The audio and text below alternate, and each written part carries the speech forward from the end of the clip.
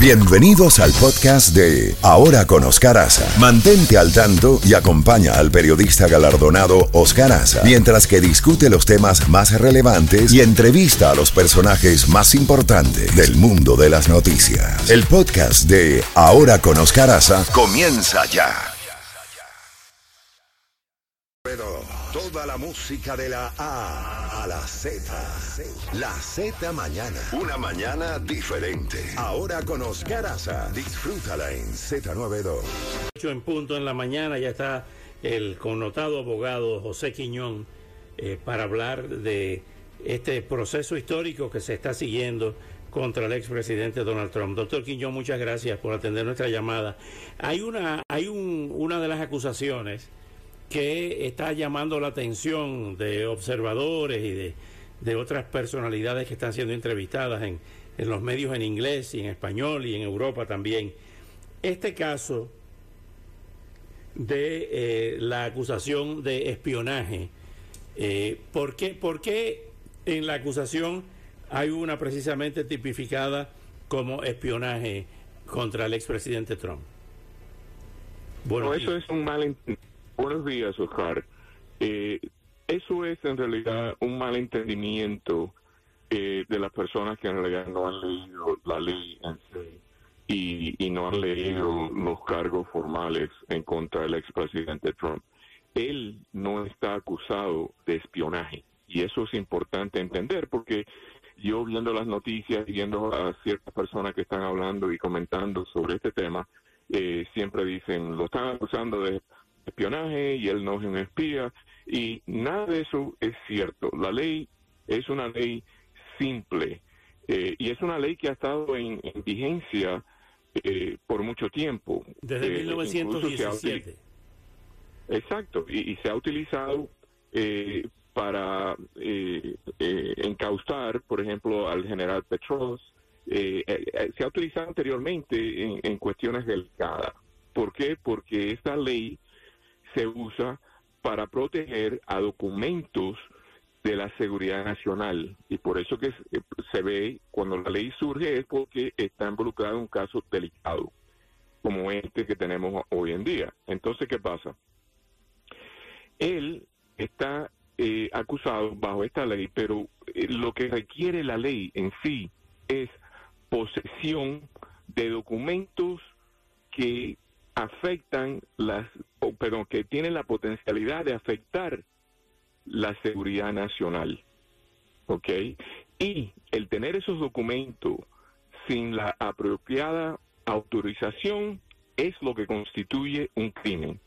Entonces, la ley es extremadamente simple: posesión de documentos que puedan potencialmente afectar la seguridad y tenerlo sin autoridad. Entonces, ¿qué pasa? Cuando el expresidente Trump era presidente, automáticamente, por el hecho que él era el presidente, tenía la autoridad legal para tener estos documentos. Incluso tenía súper autoridad porque él podía desclasificar algunos documentos o los documentos que él creía en su discreción que deberían ser desclasificados.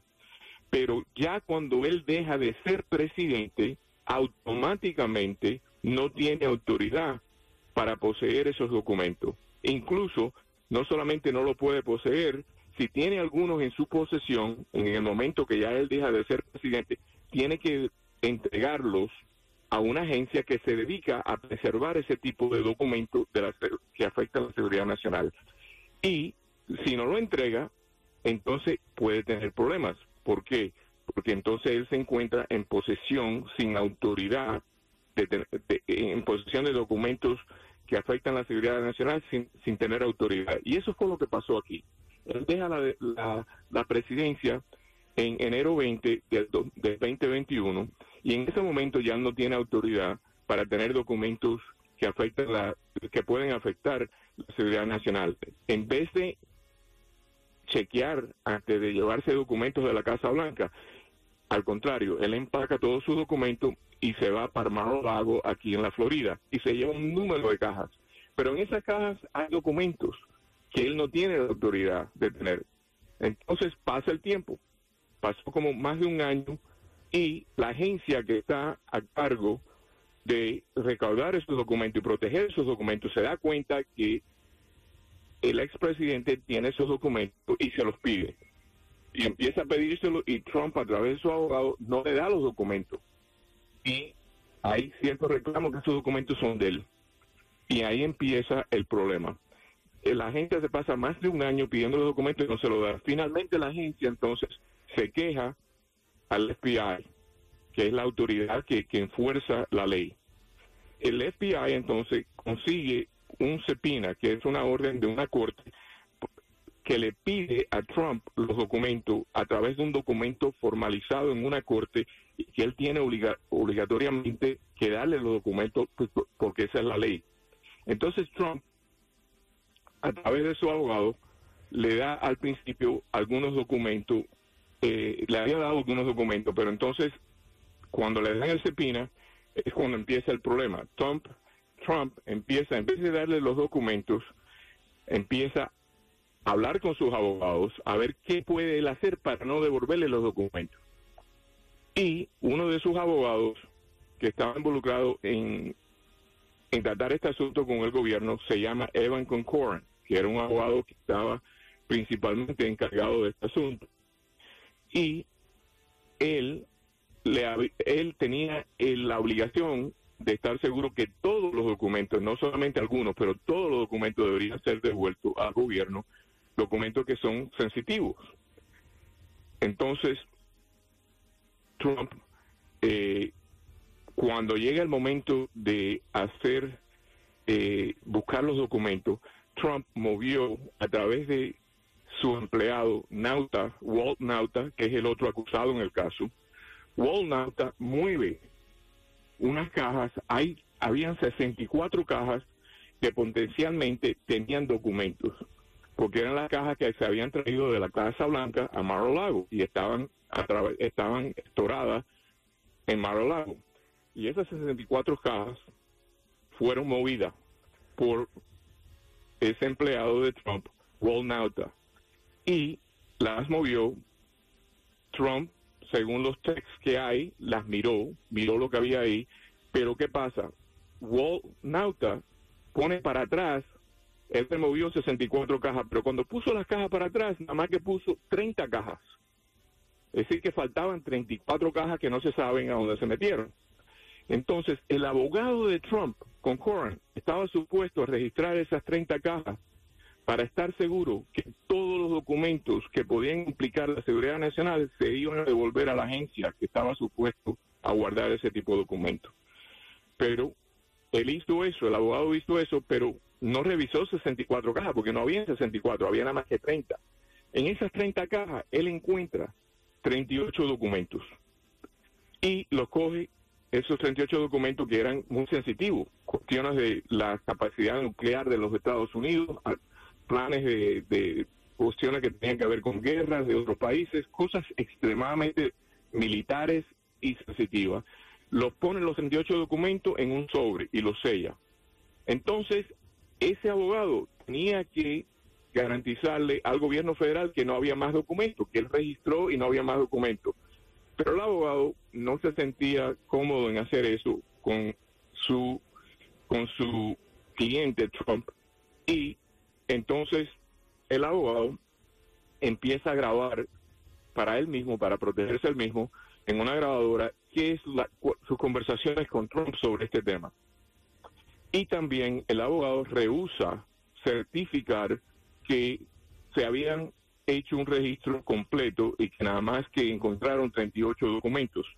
Entonces el abogado hábilmente, en vez de certificar él mismo que habían 38 documentos y que se hizo un registro general y total, minucioso, se consigue a otra abogada, mucho más joven, que certifica que ellos hicieron un registro a través de Mar-a-Lago en todas las oficinas, en todos los lugares, que nada más que encontraron 38 documentos.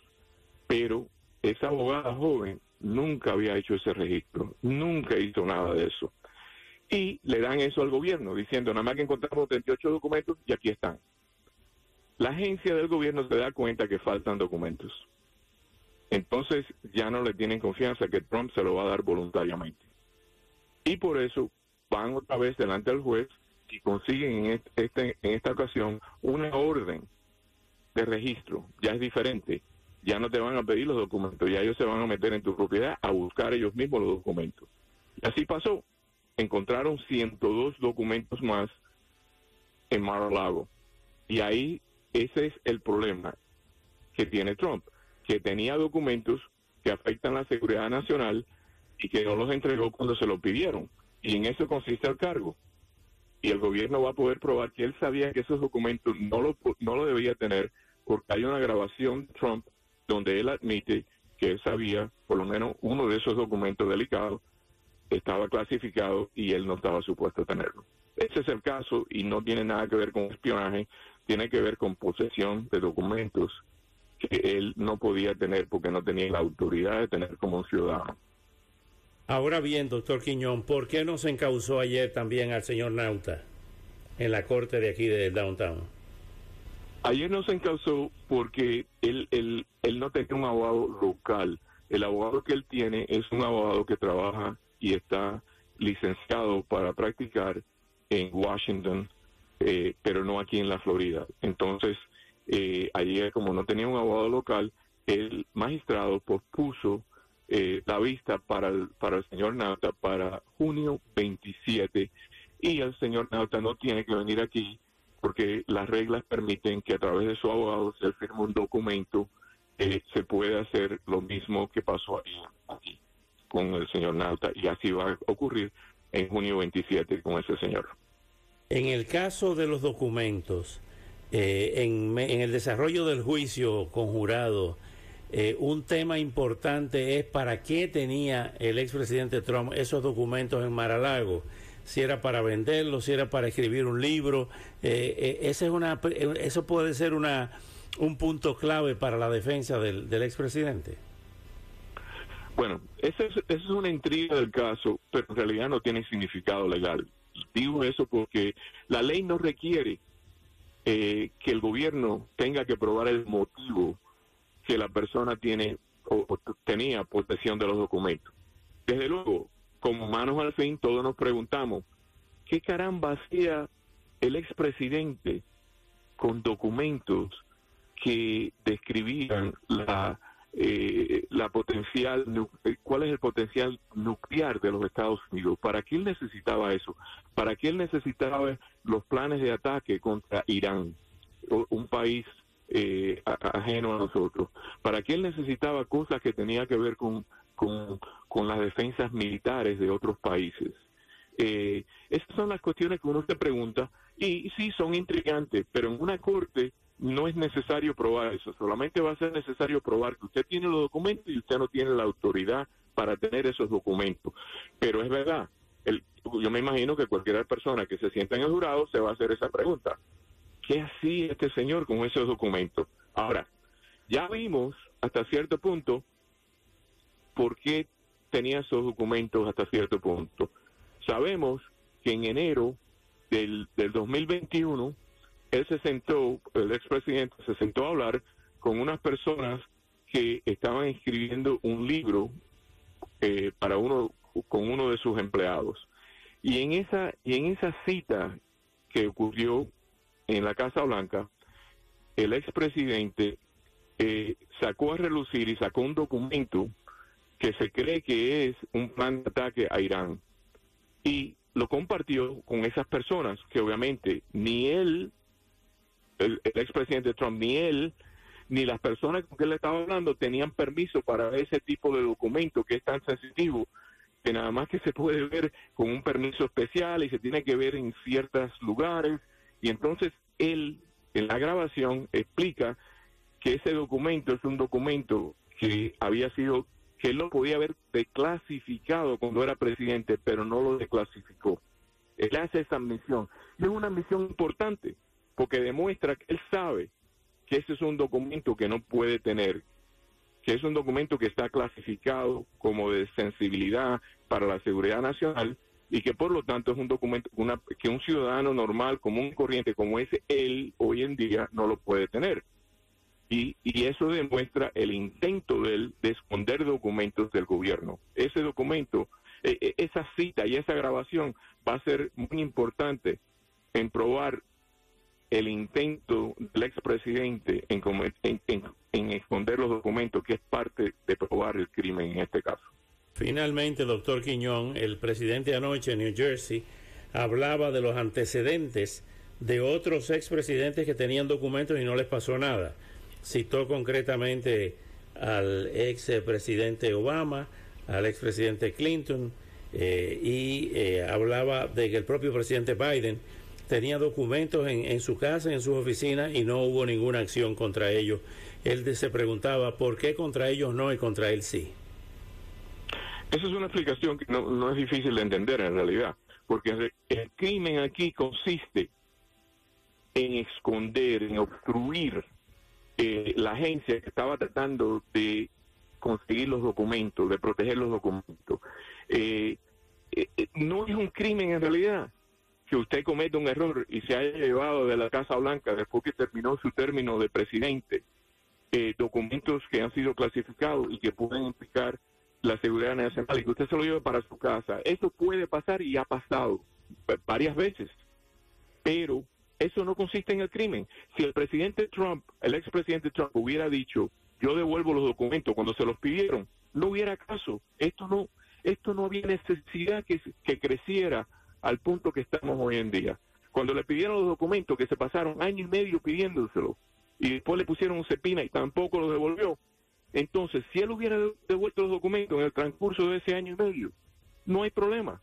Pero el crimen consiste en tener en los documentos, no devolverlo a propósito, a sabiendas, esos documentos no los puede tener y que se lo están pidiendo. Ahí está la diferencia entre lo que él hizo y lo que han hecho Biden, Pence, lo que tiene que ver con el caso de Hillary Clinton. En todos esos casos, esos individuos o devolvieron los documentos o cooperaron voluntariamente para devolver esos documentos. Pero sin embargo, el expresidente Trump no hizo eso, hizo totalmente lo contrario.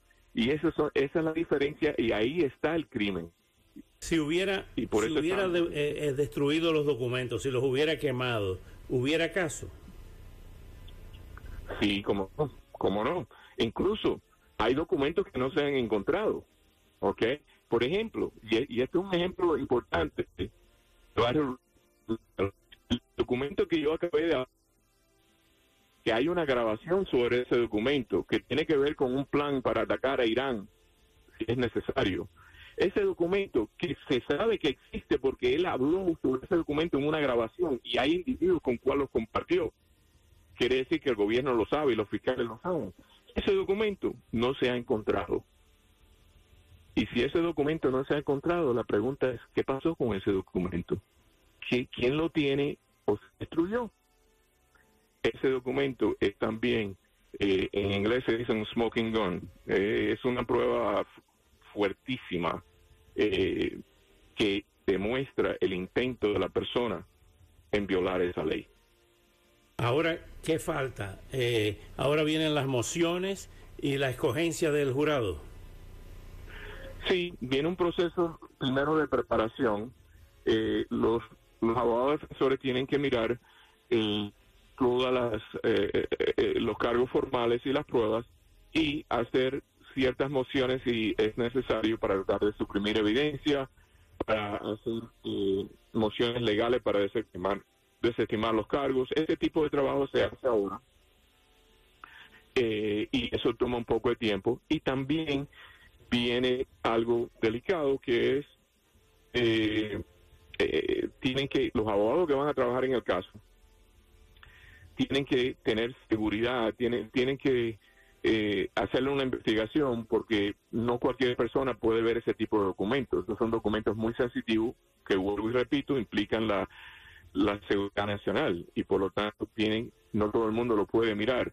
Y el gobierno, a través de los agentes de la FBI, tiene que hacer una investigación para estar seguro que puedan trabajar en ese tipo de casos. Y eso toma un poco de tiempo. Así que eso va a retardar el caso un poco. Y después, lo otro que va a pasar, y que es extremadamente importante, y que está en manos de la jueza, en este caso, y por cierto, el señor Trump ha tenido la suerte que su jueza favorita va a estar ahí, porque fue la jueza que anteriormente le dio un fallo muy favorable que después fue reversado por la Corte de Apelación. Y es una jueza que él nombró de jueza. Es decir que esa jueza va, si es que se queda en el caso, va a citar la fecha de juicio. Y eso es algo extremadamente importante para este caso, porque es importante saber cuál va a ser la fecha de juicio, porque ya el año entrante, en marzo, por ejemplo, vienen los primaries, las primarias las elecciones, las primarias electorales, y después vienen las elecciones también. Entonces, si se aproximan mucho a las elecciones, no va a haber juicio. Y eso implica un mundo en este caso. Eso es algo extremadamente importante.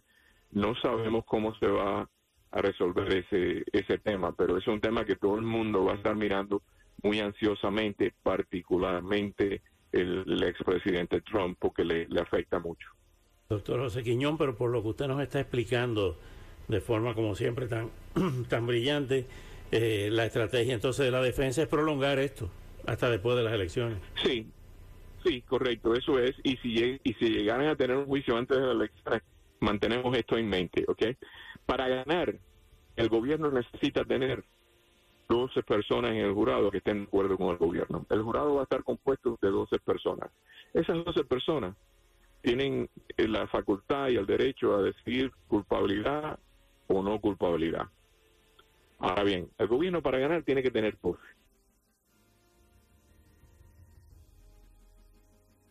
Hemos perdido la comunicación, Sí, Oscar. parece que se cayó la comunicación nuevamente. Bueno, de todas maneras, le agradecemos muchísimo al doctor José Quiñón esta brillante explicación. Yo creo que el caso de los señalamientos de espionaje están bien claros. No es que el expresidente es un espía, como se ha estado diciendo, que confunde aún más a los oyentes, sino que el hecho de no entregar los documentos, es ahí la cosa. Ese es el kit del asunto. Si los hubiera entregado, como ha dicho el doctor Quiñón, nos ha explicado, y a ustedes, no hubiera caso.